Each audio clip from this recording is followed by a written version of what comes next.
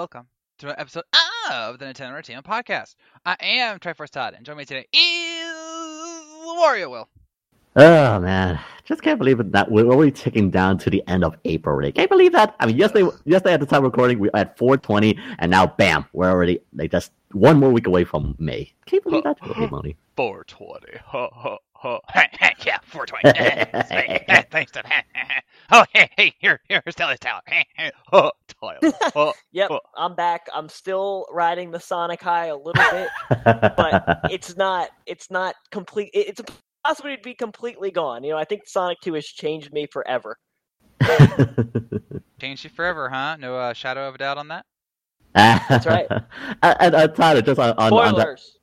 And just on that as well, did you saw that one meme video in Sonic Adventure Battle 2 regarding to that GIF and that I don't know, that abridged dubbing of Shadow and Sonic? It's called GIF. I did see it. I started it and I didn't finish it for some reason, but yes, I am aware of it. So, I saw that, I'm like, is this really in the game? And then I realized, like, oh no, it's just the dubbing. And there's like, it's because it kept just going on.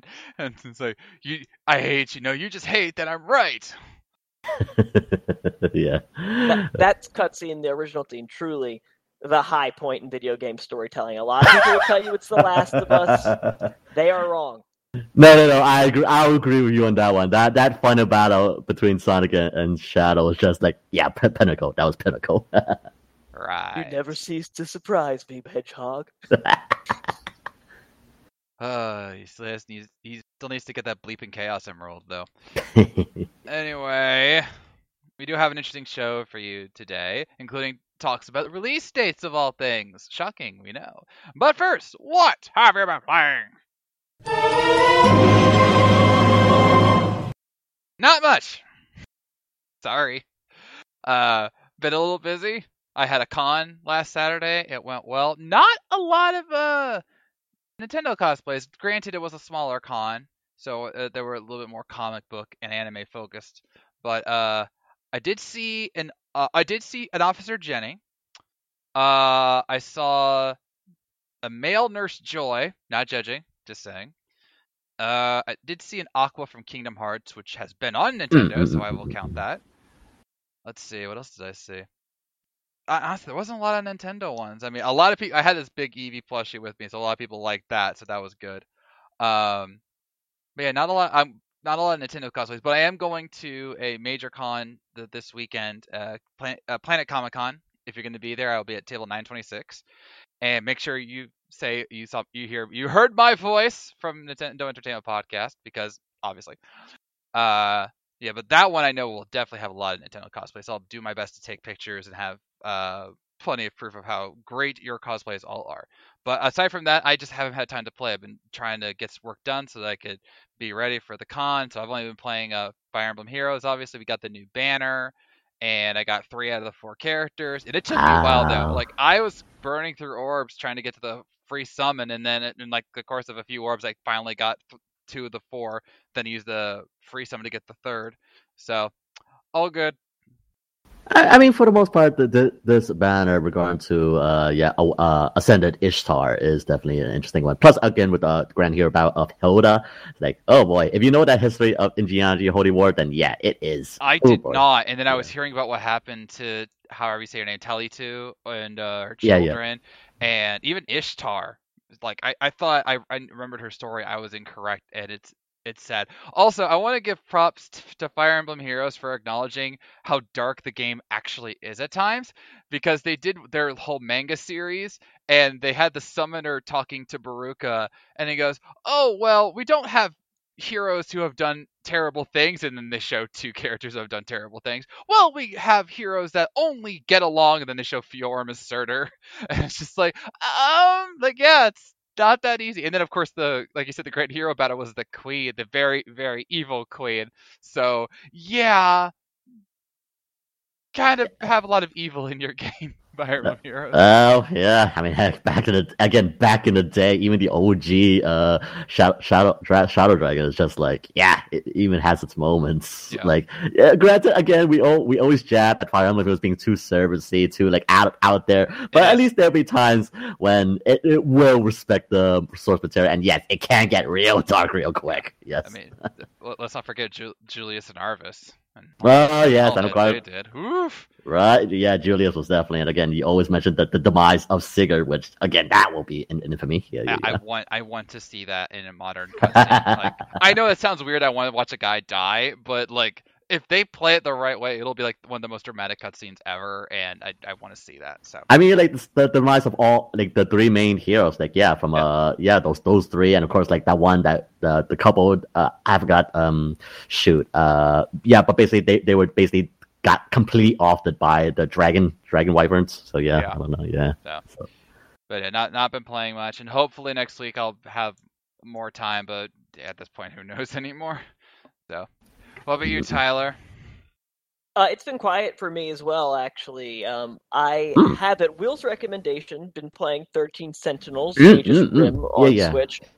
I'm still in the beginning of the game. I will say, I think I like it. It hasn't totally hooked me in the way that some games do, but you said it's a game that's got a lot of dialogue. The combat system, it's like you're in these giant mechs, but it's also a turn-based strategy game. So it's an interesting game. And I enjoy the art style, and I enjoy the characters, and I enjoy the story. I'm going to stick with it for sure. But I can't say I can't talk a ton about it just because so far I've played for like 3 hours, and 2.5 of those were talking, which is fine if you like text-heavy games. But generally, I'm more of a action guy. But I do enjoy the combat. So, I'm definitely going to stick with that. And then I've also been playing the N64 online service that. I said on Twitter the other day, I am rescinding my slander to Nintendo back when they announced this originally. The price was too high. The service was awful to start. But I think that they've really turned the extension pass into a incredibly valuable product at this point, between the Mario Kart, all the N64 games with Majora's Mask being added recently, and now Mario Golf. It's become a service that you could easily play 300 hours on. It's worth the investment at this point. So it basically made you a believer. It did. I am officially over the initial upsetment. So our listeners who were coming at me back in the day, you can take this one as a victory. I am sedated. Oh boy, maybe I'm still being slightly cynical. I mean, granted, it now has a very good solid library. Again, as I said, Mario Tennis, Mario Golf, Banjo-Kazooie, and all great N64 games out there right now. So, I mean, the only thing that's really missing right now is the original Smash Brothers. Once they have the original Smash Brothers, then yes, maybe I will consider jumping in. That's a great point. That is a great point. If they add that, which of course they will, that does add another multiplayer angle. I don't think besides Mario Kart 64, the multiplayer options aren't tremendous on it, so they could expand it in that way. But the reason I really came around was because I looked at my most played games, my playtime, and it's like the N64 is already like my 6th most played Switch game, so I'm clearly using it. Right, and I think currently right now, while we're in this quiet period right now until the next major game, like in the end of June or July, then I think this is definitely a good investment in your point of view. So yes, I think this probably is I think it is definitely a good time to invest in Nintendo Switch Online expansion if you have the money. So yeah. I'm good. I'm fine. I barely have time for anything, so I don't need to get an expansion pack just to play, some games from yesteryear, as fun as it might be at times. So. Yeah, you're not a retro gamer, like ever well, since we've been doing there are games from past generations. Hold on, let me speak. There are games that I like to play from the retro era. There was a time when I would hook up my GameCube and play Path of Radiance and then Thousand Year Door. That's not retro. It is now. Frankly, it is kind of now. The PS2 era is definitely considered retro now. Yeah, I completely disagree. And I should debate this because this has been debated, and we are very clearly on opposite sides, so we must debate it. Because I look at the retro era, it's 80s and 90s. It's not like retro isn't old. Retro is strictly the 80s and 90s from a gaming perspective. Like once you got into 3D games, N64, I still count that as retro, but GameCube and beyond, like that's not retro to me, and it never will be. And like again, the fact that we're already 10 years beyond, like from the PS2 eras, like yeah, PS2, GameCube, those eras, like again, we were back from the cartridge days. Yes, those obviously back when we were growing up, that was considered retro for sure. And of course, like Super Famicom and all that's Genesis. Oh yeah, those consoles of yesteryear. But like now with PS2, I mean, the fact that now we're on Blu-ray disc, we're on like even mini cartridges here on the Switch. It is like I don't know. The jump in technology, I don't know, man. It seems like the fact that again that Final Fantasy X is not considered retro these days is just like to some people is just yeah. I'm sorry, we're getting old. We are getting old. Just pull it out to 100 years though. Like if it continues for another 100 years, will like games that came out 20 years, and this is ridiculous, but in 2100 that year, will games that came out in 2080 be retro? I mean, for sure. Like there will be a day that Breath of the Wild will be considered retro, but one of these days, never will. I just disagree. Of course you do, and that's why I'm the host. Anyway, Will, what have you been playing? Yeah, just briefly minor as well. Nothing much fairly on my part. Like the only thing I have been continuing on is we're going to Persona 4 Arena Ultimax, basically going on the rankings. So again, just continuing on the arcade scene, and all that, doing a little bit of story, as well as just continuing on my Ring Fit adventure just briefly. But again, I need to get back on it. And just a reminder, never skip leg day, people. Never skip leg day. Just as a quick reminder on that. Don't imply I do leg day at all. But aside from that, it has been generally quiet as well. I mean, since I completed Kirby and Forgotten Lands, it's just like, yeah, it's now back to the quiet period, or just like go back to a current backlog. Like, yeah, which now, I think now is a good time to go back to backlogs right now. So yes, it is. I'm thinking about buying The World Ends With You. Because that has been on my backlog. So if after I finish 13 Sentinels, I'll probably be playing that. Yeah, I still gotta do the Golden Route in Triangle Strategy. I've just been so busy, but hopefully, thankfully, after this weekend, I don't have another con until June, tentatively. So that could help me out a little bit. So we shall see. All right then. Since we have nothing left to talk about, we shall go forward onto the news, where a very big topic dominated our week. So it's time to go down the warp pipe. And of course, I am talking about Star Fox Zero Switch port. Yes! No, definitely not. We'll get to that later, thank God. We're talking, of course, about Xenoblade Chronicles 3. Yes, because not only did we get a brand new trailer for the game, we got a updated release date, and ladies and gentlemen, it's not coming later. It's coming sooner! For the first time in video game history. Okay, not really, but it feels like in a long time. It feels like it. A AAA major title has actually moved up its release date. So instead of coming in September as they revealed in the original reveal back in February, we are now getting it in July. Oh my lord! I know, right? Like it's just crazy. Like, okay, you set us up for September. Okay, it gives us some good time. Okay, I got a good backlog. Nope, we're doing this 2 months or 2 months. Yeah, 2 months more earlier. It's just like, okay, great. Now I gotta, for people who have to finish up Xenoblade Chronicles 2, any backlog. Oh, great. You want us to kill us in the summer? Because Nintendo's really started to really build a big arsenal this summer. Yes. Yeah. And it would have been one thing. It was like, oh, we're gonna reveal the true release date. Okay, that's fine. Oh, hey, we're moving it up a week. So instead of September, it's in August. Okay, that's fine. No, we're gonna move it up at least a month. It's coming out now on July 29th. 29th. So we are technically only 3 months away. Yeah, April, May, June, July. Yeah, a little over 3 months away from the game's release. So, yay! Yeah, it's just like okay, summer's really packing out. So now that opens up what's gonna hold that September month for. Like that's what I'm curious about. And yeah, like might as well head into the trailer, Todd. Like yeah, like I think everyone here saw the trailer, yes? Yes. Yes. And yeah, I'm just like currently looking at this trailer once again, and like all these nods, like to obviously all from it almost pretty much is an entire accumulation of all Xenoblade Chronicles games from like yeah, for even including X, just how much is like referencing to, and of course like they show a little bit more of the story, different enemies, as well as like the new features, which we'll get into a little bit. But yeah, just this trailer is like yeah, they're really packing it to the punch. Like, Yeah, it's so much I fun. want to note that I understood every single thing that happened in it. I was not confused about a single thing. I was just kidding. I understood nothing of what was going on. It was very much one of those just nod and accept that things are happening kind of thing.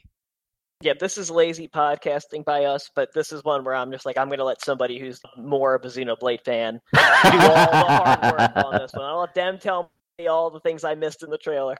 Yeah. So, but yeah, what we found out is that there is a group of people from the two different nations, which is not surprising given past Xenoblades, and they are now having to come together to fight evil. Let's just animate it. In a sense, yeah. Yeah, fight evil, and naturally, through the power of love and friendship, they unlock a brand new power. And actually, this is one of the key things about this, because we now know that this is called interlinking. Two of the members will be able to come together and make a mechanical form known as the Ouroboros. And this gives them new abilities and special powers that they can use in the battle. And then there is a specific pair that makes a specific Ouroboros. So, for example, we have Noah and Mio, who were the flute players of the original trailer. They make an Ouroboros. Then you got Lance and Senna and Yune and Tyon, who can also pair up to make an Ouroboros. And then, as they show both in the trailer and in the Twitter screenshots that I put up on another recent article, they each have their own different forms and looks and abilities. So, yeah, basically they Pacific Rim to this thing. Really? Because tell me I'm wrong. Well, I see where the Pacific Rim reference came from, because again, with two pilots and all that. Like at first, I was thinking regarding they're basically going full on Digimon. We're going the whole bio merge, like basically two fusing into the new form. But I'm just looking at the trailer right now, and like, oh yeah, if you gotta do like these mechs and scales, like I'm looking at the main Ouroboros form, and basically it is full on Evangelion. It is full on Evangelion if you can see the form, the tributes. So yeah, it's just like the purple scheme, and that at home, yeah, that's full on Evangelion. But I digress. You digress. It's just like yeah, like the forms itself, very reminiscent of the scales of the mechs from X, but at the same time, it also kind of gives a little bit of tribute to the blades as well, like the basic blades, not like the unique blades, but the basic blades of Xenoblade Chronicles 2 as well. So overall, it's just like yeah, I could see like and these are just like the three main combinations. Like, can you also fuse with other teammates? That's one thing I'm curious about. They implied technically that there are more to come, including with the Nopons, which sadly make their return. Yes, I cannot stand the Nopons. I just can't. But they do return, and two of them will be in your party and can do their own fusion of a sort, apparently. Yay. But yeah, I'm curious about this. But apparently, not unlike I'll use Digimon again, Fusion Evolution. Right. They have a specific partner that they can make their particular Ouroboros with. So, for example, with Lance and Sana, they have an Ouroboros which is good for protecting, is a good defender, but also can land powerful attacks. Then you have Yune and Tion. They have one that they can revive fallen allies all at once. And then they have, of course, Nia and Mio, who have their own one that is powerful and has a massive sword that they can use in battle. So they're making sure that each one is unique in its own way. So that adds into the thing I really liked about the gameplay is that we're going to have a much larger party and apparently a lot more variety of combo attacks that we can do. So because in the original game you had a party of 3. Then with Xenoblade Chronicles 2, you had a party of 3. Same with X. But this one, you're going to have like 6 to 8 on the battlefield all at once. So that's going to be a lot of controlled chaos you're going to have to work with, and I actually appreciate that. Yeah. It's like from the way they present it, it's basically a very squad based. Like there is a team of like teams of 4, and you can basically like it seems you can switch out regarding to like how your tactics can be. So very reminiscent of like I think it was like there was this one game that actually you can make commander squads, but I forgot the name. But yeah, it definitely shows off that new combat system is definitely something to look forward to. Yeah. Mm-hmm. Yeah, however it works, I can guarantee you it's twice as complicated because Xenoblade's battle systems are always complicated. But I do think, based on how fun 2's was once you got to the bottom of it, I expect that this new system will be really satisfying to master, and I hope that they've learned lessons in teaching you how to actually play within, the game. Basically, take your feedback, Tyler, from the beginning, and then make the tutorial at least much more comprehensive. Granted, yes. Yeah, and then of course, then another thing is like, wait a minute, wouldn't the Ouroboros be something that's kind of overpowering? No, you have a time limit. Yes. The more you use it, you actually overheat the mech, and because then you'll split back apart. So you have to be careful when you do it. Not unlike how you have to perfectly time your combo attacks in some of the other games. Right. So there's that limit, and I'm not sure like if you also pause the trailer at the right moment, because like obviously the Xenoblade Chronicles love their references, and if you pause in one part of the trailer, the main protagonist, he has like a blade that looks like the Monado and the Aegis gauntlet. You saw that part, Todd? Have you noticed that? I saw them reference it. I didn't see a full on Monado, but that might not be what this game is really about versus what we have with Rex and Shulk. So we'll just have to see. Yeah. But yeah, I'm just like looking at this design right now. Like, okay, I wonder how many more references they're gonna pick, because, like, Monosoft, even like they even contribute to like the Saga, which they were a part of. So like, I'm just really looking at like really dissecting this trailer right now, and yeah, this thing is just like, if you're like a new Xenoblade Chronicle fans here, like if this is gonna be your first game, by all means you're gonna fit in no problem. But if you're like a long time fan, like from like the first game to now, is just like, yeah, you're gonna find a lot of things to appreciate about this game. So just trailers, just yeah, it's a good time to be a Xenoblade fan. It's a good time to be a Xenoblade fan. I saw on Twitter someone actually laid out the 3 covers for the main Xenoblade games. Not yeah.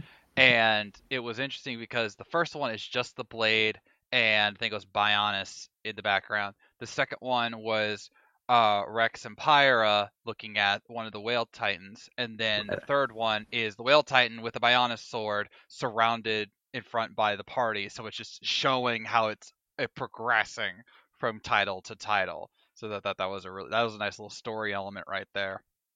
Because again, this is like the third. This is the third world. This is the fused world. So we're seeing all the references to 1 and 2 in here, from the winged folk to Nia's tribe and all of them, and then, of course the Whale Titan and Bionis sword. So yeah, and who knows what else we're going to see in here. But I do hope that they keep the stories. I hope 3 stories self-contained enough. Like, I like the little Easter eggs. I like the references. 1 and 2 have such complicated stories that I think for new players it would be very hard for them to pick up on everything. You're kind of like dependent on knowledge from past games. So I think that they know that and that they'll steer away from that.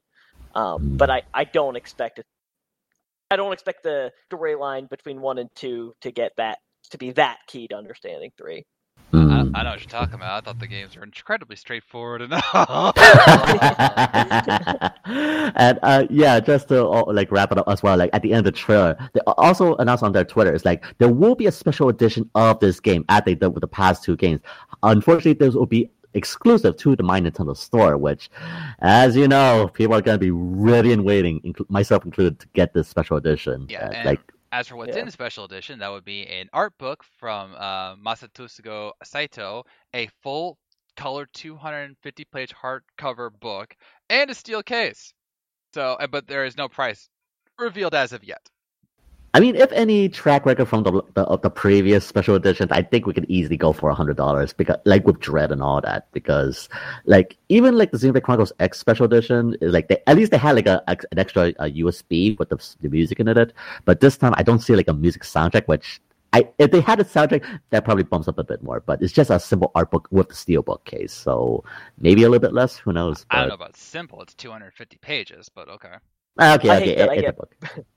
I hate that I get priced out by some of these special editions when the price gets up to $100 for one. So many of the things that they add are awesome, but it's just like, I can't actually spend $100 on this. And if I had more money, I would probably be in line for all of them. If we were all rich, we'd get these things in like a heartbeat. But for something like this, you really have to ask, is it worth it? The only special editions I've ever recalled actually getting were, I mentioned this before, Skyward Sword, because I got the golden Yep. Same here. In the 25th anniversary CD, and then I got the Fire Emblem Fates special edition, which had all 3 versions of the game, and a little bit of an art book and a carrying case. And I was just like, yeah, why not just save $20 and just get everything all at once? So I can appreciate an art book, but if I was to get that, I would want it to be something that I'm looking at all the time, and I don't think I would do that with something like this. Not for Dread, not for Pokemon, not for Zelda. Yeah. And like even with like the last one, Xenoblade Chronicles 2 special edition, it was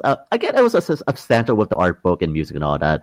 But granted, like the special editions definitely can vary because like not to go on topic on special editions, but basically like the Shin Megami Tensei premium edition, like before it was like everyone's trying to get that when it came released, like $120 or so. Now it's dropped down to like almost to $70 now. So it really depends on like how much of the demand it is. Plus, if it's varying quality, and like just bridging the topic, like everyone knows about going to the Teenage Mutant Ninja Turtles Shredder's Revenge, and that special edition just got announced, and that thing is currently now ready for pre-order at $150, but it has like art book, CD. Oh, that's gross. What's the game going to cost? Like $20, right? But again, from what they showed up, it's basically art book, acrylic stand, music. Like unless you're like a die-hard Teenage Mutant Ninja Turtle fan, like a certain colleague of ours here, then yeah, it is clearly overpriced. But then one is from Konami, and secondly, again, they will be a lot. It's just if you're a big Teenage Mutant Ninja Turtles, they got a lot of grade A voice acting here. So unless you're like an absolute diehard fan for these special editions, or if you just want to be a collector and just like resell them, I don't know if you want to do that, then yeah, it's definitely a question you want to ask yourself. Am I that diehard to get this thing? Yeah.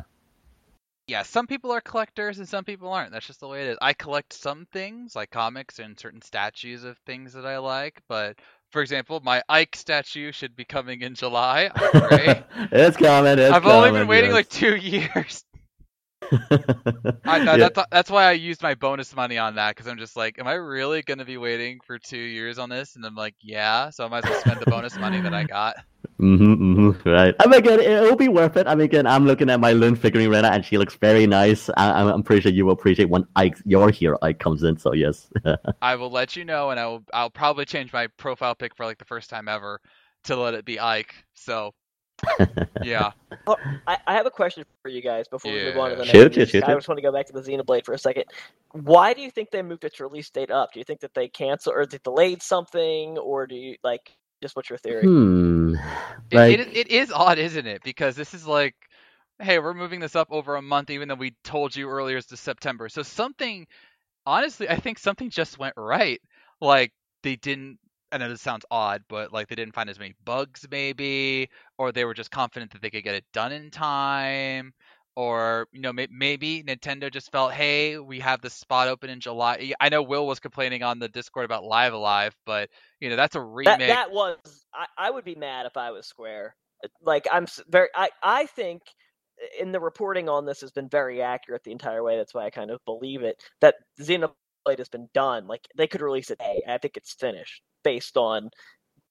I think last September, people were saying that the game is just done, ready to be released. They're just waiting to figure out a time. And so I think that something got delayed. I think it would have made sense for them to do Splatoon 3 in July, because that's when they did Splatoon 2.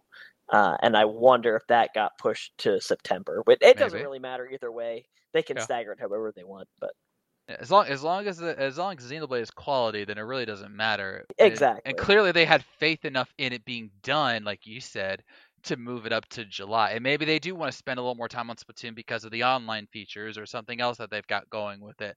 It's hard to say. We never had a definitive Splatoon release outside of summer of this year. Not fall, Will. Summer. Yes. Although, if it does get moved to September, that would put it in the fall. So you still have a chance for that point. But yeah, I'm just happy because it's like, and we're gonna talk about this in the main event, but we've had so many games get delayed. Not just Nintendo games, but like all games.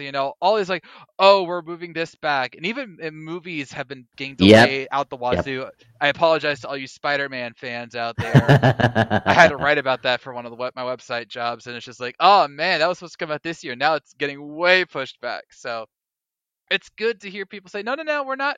We're not pushing it back. We're moving it up. We want you to have it sooner. It's a nice feeling. So, but yeah, go and check out our articles about it so you can see more. We have a picture of the special edition and let us know what you think about the release date. Why do you think it got moved up? And of course, are you going to get it? All right, next up, this is actually a wholesome story, and it has to do with the recent Pixar movie Turning Red. It's a movie that has actually charmed quite a few people since it's come out. And one of the big questions when the movie came out, even when the movie was announced, was why did they go with this kind of visual art style? Because it was very different from past Pixar movies. And so they were like, why did they go this particular route? Well, apparently the director of it wanted to mimic what she and others remembered in their early gaming days. This comes from Domi Shi, and she goes, both of us just love that chunky, cute aesthetic, and that was... Well, stop it. Sorry. I don't need your sound reactions for everything. I'm sorry. Will honestly does this so much. He does. That's why I was laughing. Because sorry. I will hold. It's white. No, it's Will noise. Anyway, both of us just love that chunky, cute aesthetic, and that was definitely fostered by playing Nintendo games like Pokemon, like Earthbound. There's just something so appealing about how they are able to stylize their world in such an appealing, chunky, cute kind of way. When we were looking at the looks development of our movie, we looked at Breath of the Wild, and we were like, wow, how are they able to make the world feel so beautiful and rich, but are able to simplify it? And I like that because I've been asked, especially recently because I'm doing a comic thing, like, where do you get your inspiration from? And I tell them I get it from everywhere. I get it from TV shows, from video games, from just real life experiences. And this is a great example of that. They remembered how cute and chunky everything looked with Pokemon or Earthbound, and how majestic it looked in Breath of the Wild. And they went, how can we mimic that in our film? And so don't knock the power of not just video games, but where inspiration could come from. Because someone could say, I like that look, and then they turn it into something of their own. And that's really cool. It's really funny. When I saw Turning Red, I didn't create that connection to Earthbound at all. But after reading the article, I can 100% see it. Like, the inspiration is. It's almost like, how did I not see it before? Well, it's because when you think of Earthbound, what do you think of? You think of the 2D pixel graphics, right? You don't think of a giant red panda. And I don't think of Pixar watching Earthbound, right? I would think Pixar like, Earthbound is an incredible story, and this is honestly validating, I think, to me, as like, these great artists recognized that these stories and this aesthetic were valuable, and they replicate them into this massive hit movie so many years later. Yeah. But yeah, no, it's cool. Yeah, like when I saw the stories we're going to, this thing basically takes tributes from like old games like Earthbound. Like, now I see it there just because like it has that retro chonk style. Like, almost up to the point it reminds me of the old Peanuts cartoon. Like, just like that whole that similar style of like big body but like a simplicity, like those old retro style cartoons that you know and love. So now bring it to this Turning Red. It's just like like a good tribute in a sense. I want to pause really quick because of something really weird I heard on XPlay. This has to deal with you, Tyler. Have you ever heard of some of the more unique story ideas of what actually goes on in the Mother series? Am I familiar with the series? Yeah, very, very. So you've heard like some of the weirder ideas of what actually goes on in the story? Oh no, go ahead, elaborate. Okay, well, as many of you out there probably know, there are times when gamers, rightfully so, try to look beyond what is being said in video games to extrapolate what the story actually is, what the basis of things are, and so on. Like, you might remember the indoctrination theory of Mass Effect 3 about how Right. what was being said by the Admiral didn't line up with what actually was happening in the game. So, Shepard was clearly indoctrinated. There are theories out there, and this was talked about in X-Play, that the real reason that the game is called Mother in Japan is because all of these games are actually extrapolations of a being within a womb. And you are playing the character that's actually trying to kill the child that's being born. That child being Gigas, among other things. Interesting. It's so Very weird. interesting. Like, Frost Well, was the because one who like the brought this final up. boss, because like in Earthbound, the final boss has like a fetus. Yeah, exactly. It just is a fetus background. Yeah. But yeah, that has been explained. I think that whole thing was like Mare, or the Shigashi Ayatoi was watching a horror movie, and that was where he got that inspiration from. Okay, I like that. That's just so much. Yeah. Like, even Frost was like, "Did you hear about this, Gerard?" Shout out to Gerard. I was like, "Wait," and I remember like someone did this. Our dear friend Gerard. Our dear friend, our loyal fan Gerard, the completionist, totally listens to every episode. Totally, because after all, he's a completionist, so he has to listen to them all. Yeah. But like I remember someone doing this with Majora's Mask, and it was just like, that's really weird, but it also makes sense in a kind of way. And then when I heard it's for Earthbound, I'm like, that's really dark. But then again, it's gaming culture, so what are you gonna do?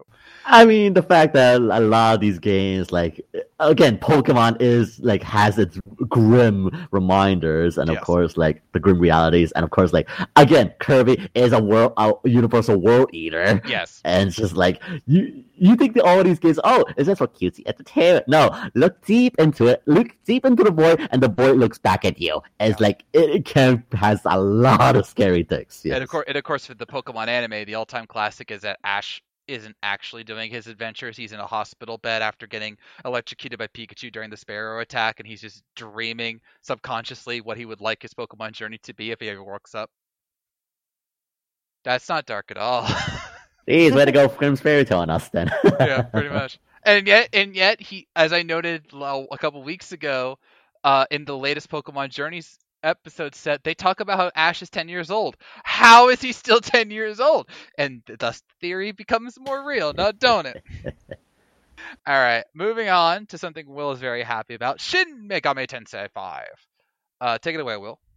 Yes, so overall, like this past week, at the beginning of the week, Atlas has officially revealed that Shin Megami Tensei 5 has officially sold over 1 million units worldwide. That's including with digital sales. And if I also check the source correctly, it also is the best-selling entry of the series sold to date. So, yeah, not just basically a simple sales news, but to know that only 1 million units, it is part of the 1 million club now. It's just like, okay, I'm happy for as a Shin Megami Tensei 5 fan. And of course they celebrate with a special art piece by the character director, and yeah, like I'm just glad that people embrace the godhood, to say the least. So yeah, overall, like here's hoping that like this sales units also shows that like arguably the story itself is kind of like hit or miss, but I'm just glad like many people really are giving Shin Megami Tensei a chance to shine. So props to everyone who bought this thing, myself included. And yeah, here's hoping that the series gets a bright future as we head into Shin Megami Tensei 6. Is that you want to talk about stories that don't make sense? There you go. Tell me I'm wrong, Will. Shin Megami. Yeah, Shin Megami. Tell me I'm wrong. Tell me that story makes sense. So I did not complete the game, but I cannot tell you you're wrong based on what I enjoyed it, but I did not understand. It was definitely complicated. I did like delve a little bit into it. It was definitely the story was definitely a bit more on the weaker side of things, if anything else. It's not like obviously not like Nocturne, so like it's definitely a debate. SMT 4 had a tremendous story. Oh, for sure. For like again, it had 2 games with it: Shin Megami Tensei 4 and Apocalypse. So yeah, it definitely had enough to expand on that. Yeah. All right, so yeah, congrats to them. And that is yet another third-party game which has done very, very well on the Switch, and hopefully we'll hear about Triangle Strategy crossing 1 million in a bit. I was actually doing a podcast earlier to promote something, and the host actually played Triangle Strategy. I'm like, level with me here. Isn't Scales of Conviction a better name? He goes, yeah. Justice! All right. Now for a more serious issue, which I know it's so weird that we would do such a thing on our podcast. A Japanese worker for Nintendo has claimed that Nintendo prevented him from starting a union. Not exactly something you want to hear at all. So yeah, it was an unnamed employee. The staffer claimed that it was Nintendo of America and hiring firm Aston Carter violated their legally protected right to unionize. Nintendo has replied, says that the complaint comes from a contractor who was previously terminated for the disclosure of confidential information and for no other reason. The company added that it intends to cooperate with the investigation conducted by the NLRB. I am 100 like this. We don't know the full story. Which is true. Nobody should draw any conclusions until we actually have the facts. I do like of Amazon's recent union war. Right. The way Amazon has acted in their case is so slimy and disgusting that I hope that Nintendo just would not stoop that low. You know, if they do wrong, I would much prefer them to just come out and try to amend it. Right. I know, like the idea of unionizing within the game industry, because it only was recently that we're having this issue right now that now people want to unionize, and again they should, because again protect the workers and all that, sure. So this kind of issue, let's just hope that it turns out better for Nintendo and for all parties, to say the least. So yeah.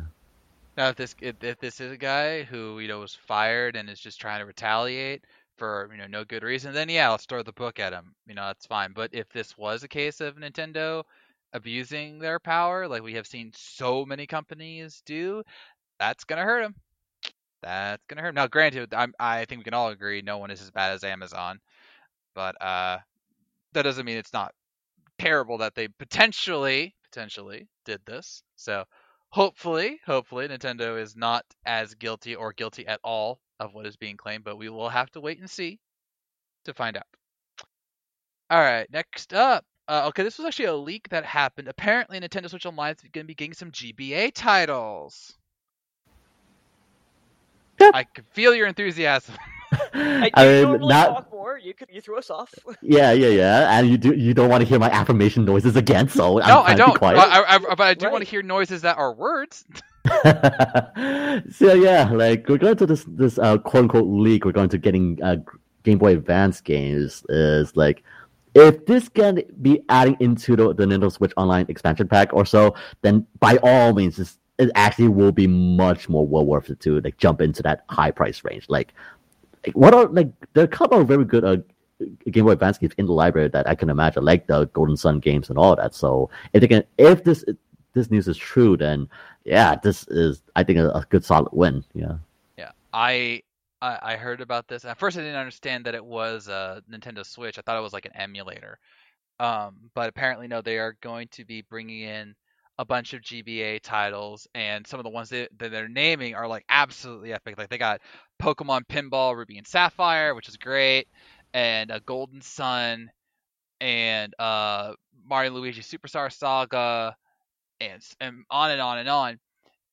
So that could be huge, because the Game Boy Advance doesn't get enough credit for all that it brought. It had an incredible amount of games, including Advance Wars and so many others.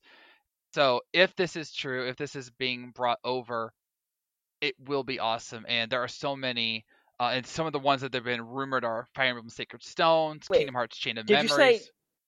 Did you say Advance Wars? Because you can't bring Advance Wars over. We all know that. Why is it too advanced? No, it's Advanced Wars. I mean, they're not releasing it on the Switch. Why would they release it on the Game Boy? I see the joke. Well played. Well played. Anyway, the ones that they're rumored for are Fire Emblem Sacred Stones, Kingdom Hearts Chain of Memories, which I maintain is one of the best Kingdom Hearts games. Fight me, fool.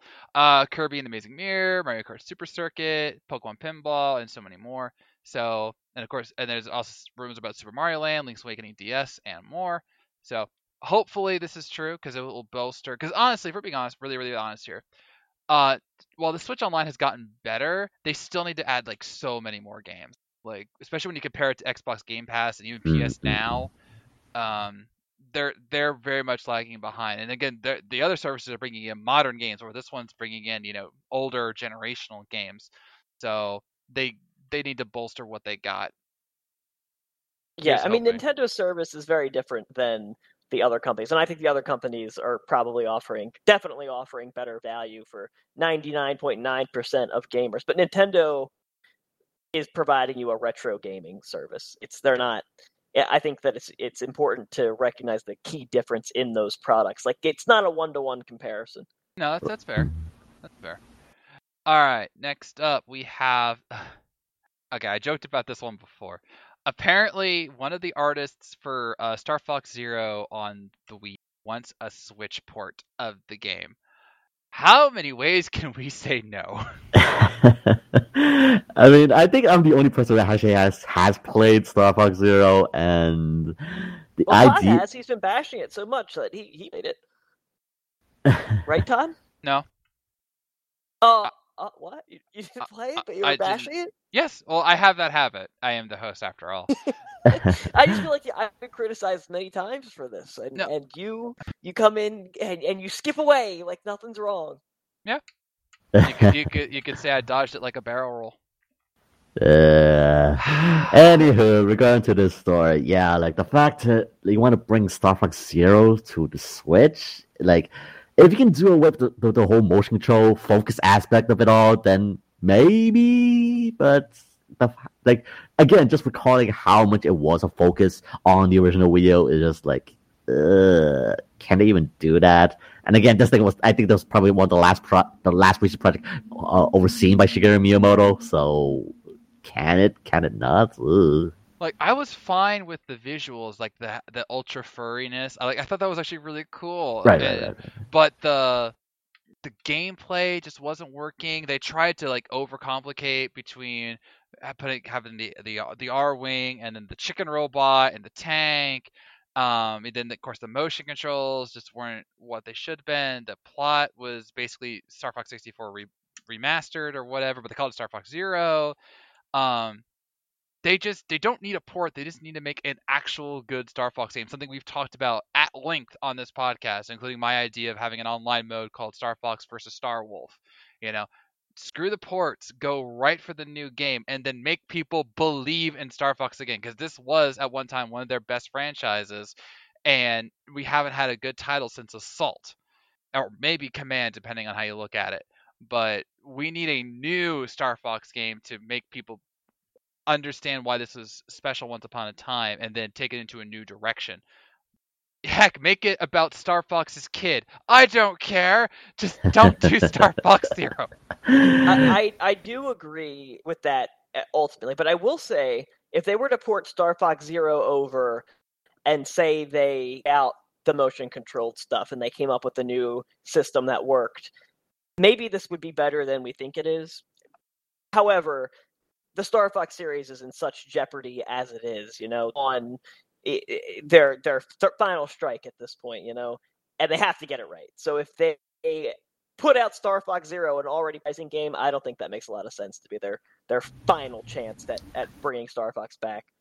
And I think, because I was actually thinking about this thing, because like, why is it like we're not getting like these new ideas? I think it's because it's regarding to investors, because investors, they don't want to take the risk. That's what I feel like. And especially we're going to like a very, I won't say niche as well, a niche IP, but like it is starting to become to that point that it's becoming that forbidden IP, like F-Zero, and now Star Fox. It's just like, you don't want to do anything to it just because like we've done enough damage. Like, do you want to take that one more last shot and risk it being down in the grave forever, or reach for the stars? It's just like, it's definitely that question, be it investors or not. Like, do you want to take that risk, or like stick to that old tried and true fashion of not doing it. So I don't know. That was the question I was thinking. Yeah. I don't want to go too off topic here, but this reminds me of something I saw earlier today. There's a problem when companies of all natures, not just video games, don't do something because they're afraid of the risk. All right, there's like a kind of a crisis going on in the animation world right now between not just the lack of pay that they're giving these people, but if you recall the Oscars where Wanda Sykes and Amy Schumer were saying that animated movies are only for kids, and now Netflix, not only with their own anime controversies, has apparently released a report saying that they're only going to do animation projects that are like the Boss Baby because that one gets numbers and that's the only thing they care about. That's bad. Okay? Like imagine where we would be if we only had animation projects like the Boss Baby, or we only had video game projects that were ports or remasters. Where's the fun in that? Where's the creativity? Yes, there are things that deserve remasters, like say a Chrono Cross or a Live Alive, something that needs it to be respected in the modern day. But if you're afraid to take a risk and think, oh, let's just port it, that's sad. And that shows that you're losing faith. And if you lose faith, then what are we supposed to think? All right. So that's why that's another reason I don't want that port, because I'd rather them just go say, hey, let's buckle down. Let's redo Star Fox. Let's make it enjoyable again. They have the console to do it. They could make it feel so awesome with the mobility of the Switch in handheld mode. They could make it work very, very well. They just gotta believe in it. And if they are at the point where they just don't believe in it, then that's sad, because Star Fox is awesome. Yeah, that it is. Or they could, I don't know, there's just one idea, like what they have, like what Square Enix and also other companies been doing. Like, again, take a fan survey. Like, ask them what do you want in a Star Fox game. Get the ideas. Read the forums. Like, you'd be surprised, like, how many, like the fans, like the fandom has many different ideas for a possible new Star Fox game. So, like, it's definitely, the ideas are out there. It's just like, again, do you have the capital to take the risk? And, like, is that demand still there even after the fall of Zero? So yeah. Or bold idea, just hire me. Dang. I'm available. I'm not really available. I have to quit a lot of jobs to work on a full-time Star Fox project, but I would do that for you, Nintendo. I would do that for you, okay? So, well, I'm not saying that this artist is wrong for wanting to have this port. Clearly, the game meant something to them, but the critical reception, the sales was horrible. Right. Why would you want to port? This wasn't a Donkey Kong Tropical Freeze scenario or Mario Kart 8 scenario where it just, because of the Wii U, it didn't get a lot of sales. This was a not well-made game, and if you need to burn it to the ground and rebuild something from it, go ahead. You've done that before with certain franchises, and it's worked out very, very well, including Metroid and Donkey Kong. So do that with Star Fox. Maybe it's time. Right. Perhaps it is. Like, you gotta burn it all down, just like build it ground up again and see what sticks. Yeah. And and in the wise words of the Joker, not about the money, it's about sending a message. Pretty much. So for our next original thought, let's go to Tyler. Yes, very exciting news in the Sonics. It's a great time to be a Sonic fan. You're not even gonna mention the segue? That was golden. That was golden. Come on. I mean, I'm just listen. It was golden, and then you interrupted it to pat yourself on the back. You blew the bridge down. I took the pass in rhythm for 3, and then like you blocked my shot, and you were on my team. Yeah. I mean, just fascinating decision making, but that's okay. That's why I'm the still host. Better than John Morant tonight. Oh boy. Anyway, yes. So Sonic Origins, I think they announced this during last summer's like Sonic Fest, and they said it was coming out early this year. Did not happen, but we finally got a release date. It's coming out in June. I believe it was June 23rd, but I'm not 100%. Let me look that up for you real quick. But this game contains Sonic 1, Sonic CD, Sonic 2, Sonic 3. In Sonic 1, you can play as Knuckles and Tails. There's new challenge modes, new battle modes, so there's a lot of content in this game. It's a little bit overpriced. I think it was $40 for just game, and then there's all sorts of versions of special editions that you can buy. That's very confusing. I just want to point that out as well, because it was memeing on Twitter. Basically, now it has the Ubisoft chart. You can either get there is the main game, the main physical game, but the digital packs are going to extra DLCs whatsoever that has you have the extra stages, all that. I don't know. There's a whole big chart regarding to what's included with these different DLC packs, which, dang it, Sega, you really are trying to push the whole digital version to the point, aren't you? Because if you get pre-order the digital premium edition, I believe, the digital deluxe edition, then yeah, you pretty much get the majority of all the main game plus with the extras on it. And yeah, I don't like it. I just don't like how much I just want to get the base game, but now with all these extra goodies, the DLC packs, you want me to charge me more? It's yeah, it just doesn't sit well with me personally. Yeah, I mean, I don't think it's a big deal. I agree with you. It doesn't totally sit great with me either. But ultimately, you can still just buy the base game and have that be that. You can get what you want to get, and it's cool if they provide different pricing options. I see what they're going for, but it's a kind of a pain to sort through as a consumer. Well, maybe they'll have a comeback. Like the Grizzlies tonight, right, Tyler? That's right. Hey, I won a lot of money on that game. I'm very excited. John Morant really tried to sink me. Yes, June 23rd. I was right. I should have questioned myself. All right, and now we head to our main event, because, as we noted, Xenoblade Chronicles 3 broke a trend that had been truly hurting us for years of delays and setbacks and whatnot. And yet, if you really think about it, there are plenty of titles out there that have come out that honestly could have used the delay, could have used that extra little bit of a something to make it extra ready for when it launched, but they didn't, for one reason or another. So we are going to talk about games we felt should have been delayed in a Nintendo discussion.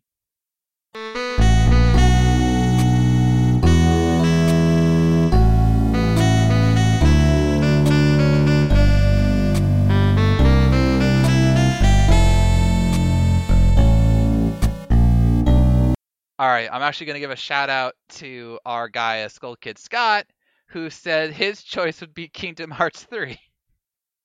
Yeah, I Scott, think you kind of missed the point. That game was delayed for over a decade. And honestly, it still could use a bit more delay just because of the Remind DLC. True. That, and of course, I'm not sure you played it, Todd, but I have not. But in the Frozen Kingdom, that part was clearly missing something. Okay, you just don't focus on Elsa, all that, and just have this random boss of a wolf thing. Isn't that there's a whole lot of theories regarding to if Elsa was supposed to be the boss of that level, but because of Disney, they didn't want to perceive her as the quote unquote villain. Well, but it's just there was a lot of things in Kingdom Hearts 3 that was clearly there should have been put more work. And that ending of it all, the base ending. Yeah, the base ending of the game, if you didn't get the DLC, it was just what the heck? Kyrie got the short end of the stick on that ending, there wasn't really much explanation. It just left the Kingdom Hearts ending much more confused, unless you get the Remind DLC, which, yeah, if they had a bit more time to include a bit more exposition from it, then perhaps it would have been different. But I agree with Scott. They should have more time with that game. Okay. I just want to note Will wanted more exposition in Kingdom Hearts. I mean, you want more exposition. I mean, more than usual. I mean, obviously, this is considering the moral. We know he does horrible in terms of story. Let's look at Origins of Paradise. Yes, that one was a hard thing. Yeah. All right, I want to go first because I have a game that should have arguably should have been delayed, not because of quality per se, but because of backlash. Pokemon Legends Arceus. Okay. Because what was the one thing that everybody was complaining about once the game was released? Graphics. Yep. Let's not appreciate this truly groundbreaking Pokemon gameplay. No, let's complain about the graphics. And to me, at times, Hold on, you sir. I Hold on. will not let you get away with slandering Objection, good sir. people Object of overruled. Nintendo fandom like this. This game had like a 92 on Metacritic. It was beloved. People critique the graphics, but that was not overshadowing how beloved the game is. It might be the most popular game of this year besides Elden Ring. Like, That's fair. What about people have Horizon? appreciated it. Horizon is a bust from what I've heard. Wait, really? That's what I heard. It got good reviews, but everybody I know who played it was like, the first one was better. Huh. That's fascinating. Well, I know that, and yes, you're right, it did get a 92, and that's fine. But let's not forget that Star Wars Last Jedi got a 97, and we all know how that turned out. And it was a great movie. No, it wasn't. Factually, it was the best Star Wars movie besides Empire. No.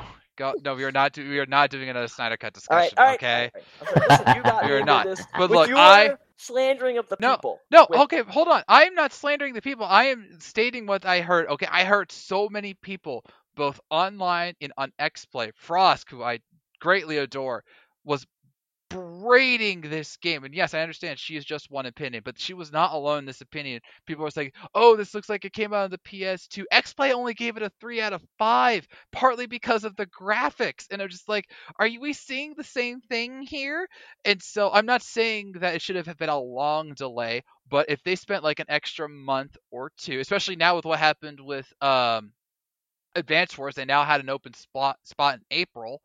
They could have taken the time, just give it a slight graphical boost, not Elden Ring or Horizon level, obviously, but just enough so that people would shut up about it. Because like we all admitted, or sorry, those of us actually played the game admitted, Will, this game is incredible. It's so much fun, and yet it was soured in the eyes of many because all they were looking at is the graphics. And I'm just like, the graphics were never meant to be the big thing here, and even then, it still looked beautiful in terms of the Pokemon, the cutscenes, some of the special effects. Yes, the textures on certain environments weren't the best, but that also wasn't their intention. They didn't go the Age of Calamity where they spent 50% of their dev time on the grass.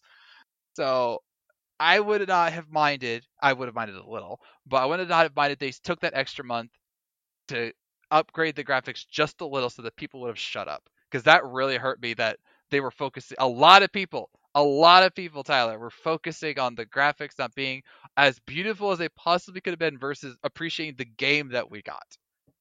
Yeah, see, I don't think that you're overinflating the number of people who didn't appreciate the game we got. Like, and that goes back to my point of the critical and fan reception. But I do agree. I wish the game had better graphics. I'm not sure if the Switch, this current model, is capable of using they could have made Breath of the Wild. That was a beautiful game, but it would have been a long delay. So I wouldn't put this on my personal list because they would need to do a whole engine. That would be a deep fix. So I don't know. I think it was worth the graphics considering how good the game was. I thought it was worth it. I'm just saying I hated hearing the complaining. Like, and if this was just like one person, like if I had just heard Frosk say this, I've been like, okay, Frost didn't like the graphics, that's fine. But I swear I was seeing, especially right before release, people were saying, in fact, you were saying, Tyler, you saw one of those trailers and like, this does not look like a beautiful game. I'm like, are we watching the same trailer? It wasn't. Yeah, it wasn't. It truly wasn't. Like, that's when you boil it down. If you compare it to other games, it is not a great looking game. There are so many things that go into that, in addition to maybe Pokemon Team not being used to, developing for consoles yet, COVID. Yeah, there's 1,000 different reasons why it might not have been as gorgeous as it could have been. Right. But if the main event is games that we wish got delayed, I don't know. Let the criticism roll off your back is what I would say. Fair enough. The way I'm feeling, because it seems like from you, Tyler, you kind of want Pokemon Arceus to be something similar to what we got with Scarlet and Violet in a sense. You want in terms of graphics? Yeah, I think Scarlet and Violet look great. I loved Pokemon Legends Arceus. That is my favorite of the year so far. It's in my top 5 Switch games of all time. I would not again, like I did not like the graphics, but I didn't think that they were so bad that it took away from how revolutionary the game was and how Same. much fresh life it pumped into the Pokemon series. And I think most people felt that way. Yeah, I'm with you on that. So, all right, then Tyler, what game do you personally feel should have gotten a delay to allow it to be better than when it launched? This isn't fair. I know we're mid podcast, but I'm going to put you guys on the spot. Take a guess. Take a guess. Mario Tennis Aces. Answer. No, no. Mario Tennis Aces. It's give me a genre. Platformer. Oh, Mario Odyssey. No. Okay, interesting answer. Sonic 06. Oh, come on! Are you kidding Really? me? Yes. You gotta go for that? Did that even come out on Nintendo systems? No, but yeah, it did. Yeah, it did. It came out on, I think it was on Wii. But regardless, it's Sonic, and I'm in a Sonic mood, so I'm going to talk about it. Okay, oh, gosh. okay. And he complained about my answer. Well, your answer doesn't make sense. You said a great game that you wish that more people was great, even though 98% of the people thought it was great. Anyway. Okay, first of all, you went from 92 to 98. So nice job there, Tyler. No, it was different categories. One was the Metacritic score, and the other was what percentage of fans enjoyed the game. And I would say 98% of Pokemon. Anyway. Yeah, and so your counter is to go to a game that 0% of people liked? Yeah, because if it got delayed, maybe it would have been better and more people would have liked it. Isn't that the point of the exercise? Anyway, I'm going to explain why. Because Sonic the Hedgehog, it's the greatest franchise of all time. No. It's the greatest IP ever. Sonic is the greatest character ever. No. These things are all facts. No! Sonic 06 was... the way the character evolved over the years from like a 2D sprite with attitude and like a edge to like a kind of cocky like 12-year-old with a heart of gold. And in Sonic 06, Sonic kind of matures into like this like kind of like young man almost. Like the story got way too serious, and that was a major problem with the games. But I do miss it where Sonic had his friends involved in his games. Tails and Knuckles are great. They should be in more games. I love playing as Team Dark and Sonic Heroes. They cut so much of that stuff out. So much of that GameCube adventure era charm died with Sonic 06 because that game was so terrible and so horribly received that Nintendo said, that's it. We're just going to scrap this. No more playable Tails. None of that stuff. It's just Sonic Boost formula. That's what we're sticking with. And if 06 was better, I think the franchise would never have hit the lows that it did. I mean, factually, 06 was just an all-time low point. And maybe there wouldn't have been this missing gap of people in Sonic's fandom because the movies are bringing them to a younger audience. People like me grew up with them. We love them. But there's that middle group of people who I don't think ever really understand how awesome that franchise was. And I wish that 06 got delayed. So that never happened. You understand, Sonic Man. You understand. Yeah, objectively, I understand why you're saying this because even I remember how bad that game was and how bad it was received. I remember it got 1 out of 5 on X Play, and Adam Sessler just like ripped it a new one. And then there was the whole love story between Sonic and that human princess lady or whatever. And it's just like it that's was just the thing. Weird, just bad adventure era storytelling brought to its logical and bad conclusion. Like the stories in Adventure and Adventure 2 were so campy, but they had like a little serious edge to them that's kind of thrilling as a kid. 06 just like tried the writers thought they were way better writers than they actually were. You didn't. I don't think you watched this, but on the last episode of the Death Battle cast, they actually ranked just about every Sonic game ever, and one of their debates was what was the worst game, Sonic 06 or Shadow the Hedgehog. Oh, it's like yeah, what's even worse? Trash. And I think they went with Shadow because there apparently were a few good elements of Sonic 06, but yeah, that's how bad it got. Funny enough, I actually was doing a little research on Shadow the Hedgehog, and yeah, yes, 06 at least had some things going on a little bit. Like they were on the right path, but again, due to developmental issues, then yeah, you can see the glaring flags. Of course, like the glitches, the phasing through the environments, and all of that.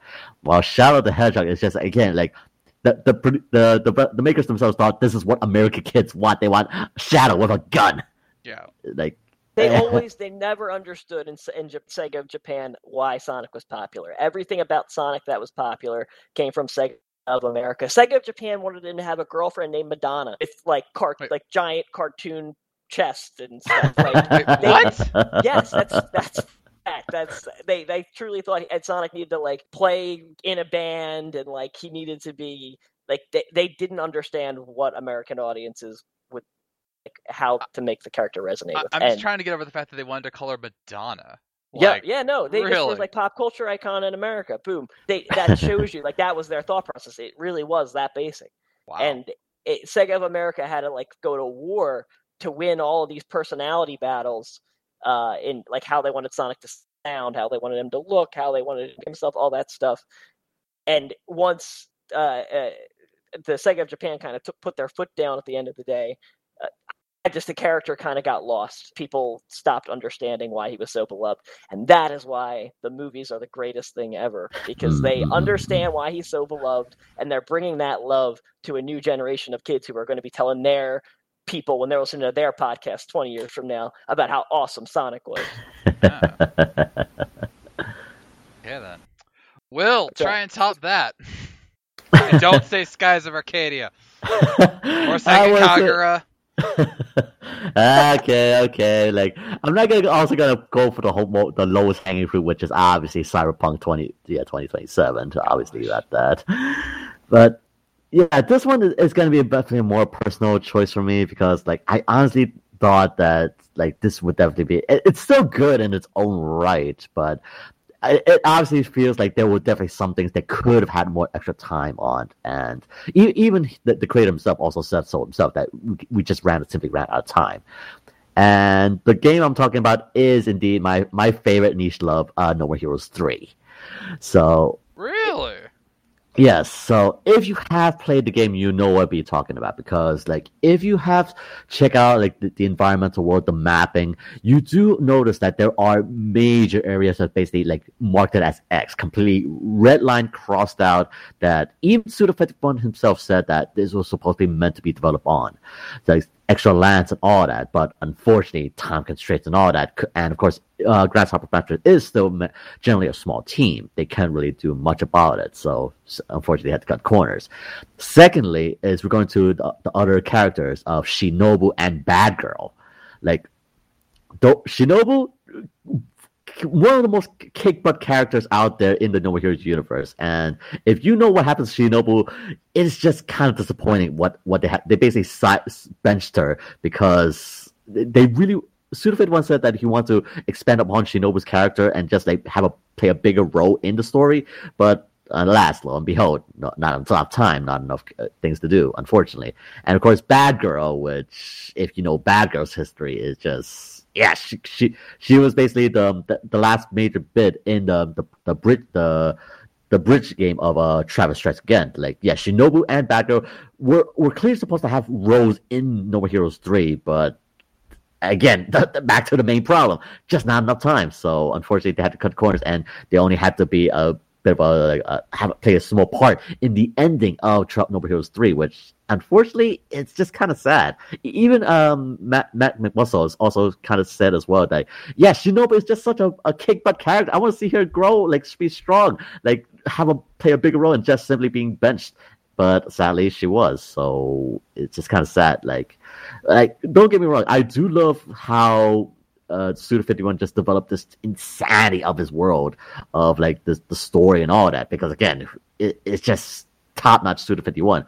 But the fact that one, it just didn't have enough time or basically not enough budget to basically smooth out the graphical issues and just expand on the story, like really flesh out these characters that clearly should have more time in the main game, but it just wasn't simply meant to be. So yeah, just long story short, it's just like, if I feel that No More Heroes 3 had a bit more time in the oven, because we even knew like the game itself is just like everybody wanted, because again, No More Heroes 1, 2 was such great titles, like niche, renowned titles. But now with this, it's just, yeah, I kind of wish that No More Heroes 3 had a bit more time in the oven to to work out the kinks, and especially with the story. So yeah, that's just my choice. No More Heroes 3. It's interesting, because I haven't played the game. I honestly didn't know about that, but that makes me sad. And I know part of it is unavoidable in terms of maybe not having the budget, especially if you don't have a super backer like Nintendo or Sony or Microsoft. Because obviously indie games have that problem where they would love to go as big as possible, but they have to work within the confines of a budget. Whereas other ones, other major titles, they should have that freedom, as long as they don't go truly overboard, to have all the time that they need. Because imagine a Cyberpunk or a No Man's Sky or certain other games where they actually were allowed to truly make the game, finish the game. Even Halo had these problems. I talked about this a couple months back after I saw that X-Play video that they did, where they honestly rushed some of the games because of everything that was going on with Microsoft and them. And that's why Halo went from, hey, this is a one-off title, to, hey, this is going to be a trilogy. Oh, wait, no, it's not. And now here we are with Halo Infinite and the Halo TV series, which apparently is not good. And so on and so forth. That was never intended, and they had to rush to get to where they got. And so that makes me sad because, crunch is horrible. It destroys people and companies. And we've saw the reaction with this with Naughty Dog and Blizzard, Activision, and EA, where they're forcing them to get the games done, and it's really hurting people, but they don't care because they want to get the game out and make as much money as possible, even if the game is freaking broken. Right. Again, that is just regarding to how publishers have to go. Unfortunately, they have to satisfy investors. Like, no, we need this game right now. Like, satisfy the stockholders and all that. Which, again, in that frame, it's definitely just kind of scummy that you want to satisfy investors and not your consumers. Which, again, the whole argument, yes, it's a business. They have to make people happy, yada yada yada. But yeah, like. That's kind of one thing. Like, that's the main consistent argument is, like, do you want to have games as a legitimate art form to be reviewed as such, or you just want to like make a simple product and like make and just be satisfied and all that? Yeah. Will, right. On No More Heroes, I have a question for Will. As somebody who was on the fence about getting 1 and 2 when they released those, and then I probably would have gotten 3 if I got those. I feel that the reason that the series isn't as big as it could be is because the art style clashes with the price point. Like, those games are expensive. They were like $40. I thought it was going to be like an $8 budget title, and like the visuals are cool, but they don't scream $40 quality. And I think that that's probably misleading and not actually, like, I think the games probably are. I haven't played them, but what do you think? Do you think that there's any truth to that?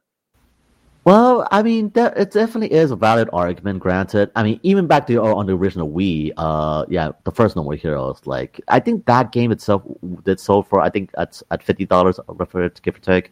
And the whole art style, like, I won't really call it a budget title, to say the least. I mean, granted, it does have that aesthetic because, one, the whole cel-shaded thing and all that. And just, like, one, it is Grasshopper manufacturers. They're not known to be high-budgeted like other developers, but they're not also bad as well. So, in regards to the price point of, like, the Wii, the Switch re-release, it's just, I guess... I understand why it would be a bit too much. I mean, it's not like a whole budget title, like, I don't know, like another like niche titles like Seven Kagero or Onishambara, like those other budget titles, like B-grade schlock and all that, sure. But No More Heroes is, it was like a $30 or even $30 this kind of price. I think it's much more worth it. But the $40, I guess I could understand like why you would think that way. So, but personally, for me, I think it's well worth the money, just because it is the experience you want. I'm not even trying to poo-poo the games at all, and I'm not even trying to say the art style is bad. I just think it's a weird kind of clash that in order to fulfill Suda's 51s, and you kind of inherently suffer lower sales just based on the art style match with the quality of the Sure. And there is news as well, like, just briefly, because like unfortunately the Switch re-release for No More Heroes 1 and 2, unfortunately there were some things that had to be cut, and granted the motion control of it all, like, it doesn't really translate, unfortunately. This comes from experience, and like if you get a chance to, definitely get the Wii version, because again the Wiimote was built perfectly for it. Sure, the graphical fidelity is cut down, but it's basically the pure experience you want from it. So if by chance if you want to get No More Heroes 1 and 2, I highly suggest getting the original Wii version. And God, that's a good And another thing about this is the fact that sometimes when you rush development, you kind of hurt the intent that you were trying to get with the game.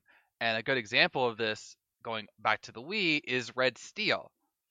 Because that was a game that was supposed to be really highlighting the motion controls, having something special with the gunplay and the sword play. And at times it kind of worked, and other times it really kind of didn't.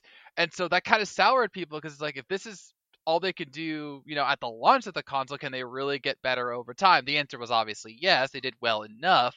But like, that was supposed to be one of their titles that say like, hey, this is the power of the motion controls, and they clearly rushed it out because the game wasn't the best looking, it didn't play the best, it was hard with the motion controls, and even though they did a sequel that was slightly better, it still never made it to the level that they were promising. So that one could have used more time as well. Granted, yeah, I remember the time of Red Steel, and yeah, the first game was clearly was very rough. Like the swordplay, very rough. But I don't know. In my opinion, I thoroughly enjoyed Red Steel 2. It was definitely much more improved just because of the whole Wii Motion Plus and all that, and gunplay. So yeah, I agree. It definitely could use more time in the first game. Yes. Imagine if they had the Wii Motion Plus at the beginning of the console. Like, that would be much more better. Yes. Think about all the improvements and again, it's ironic to say because the Wii was the second best-selling console in Nintendo history. Again, that doesn't count the handhelds, obviously, but there was still that perception of there are some games that worked well with the motion controls, like Wii Sports, and then there was ones like Red Steel or even the Zelda games to a certain extent, and other ones that kind of just like phoned it in or didn't even use the motion controls at all because they'd rather just use it as a regular controller. And you have to wonder how much better it would have been if we just had the Wii Motion Plus at the start instead of, oh yeah, let's find a way to make it even better now. So, oh well. And don't even get me started on the Kinect. There's something that needed more time. The only game that honestly worked awesome on the Kinect was Just Dance. Because that's a game that's truly built for it. Like, that one embraced it in the best ways possible, and other games not so much. And yeah, I'll give it props to that one because like they did give us one of the best meme source games ever, which is Star Wars Connect, especially with that whole parody song of Han Solo. Oh gosh. All right. Any other shout outs for games that should have gotten delayed? Nothing else. I mean, like, obviously, like, there are other games like the Cyberpunk and all that, but, like, I don't... one very easily good, like, game that clearly should have been delayed, or if not, ever be released. Duke Nukem Forever. Oh, God. That game should have been in the oven for a longer time and not be released in the state that it is. Yeah. I got one that'll upset Tyler. Kid Icarus Uprising. Oh, you can't tell me. You can't tell me that a few extra months would have made that control scheme better. Your first answer was so bad that I'm not surprised that your second answer was even worse. You can't deny that a lot of people complained about that control scheme. They had to make an adapter to try and make it less.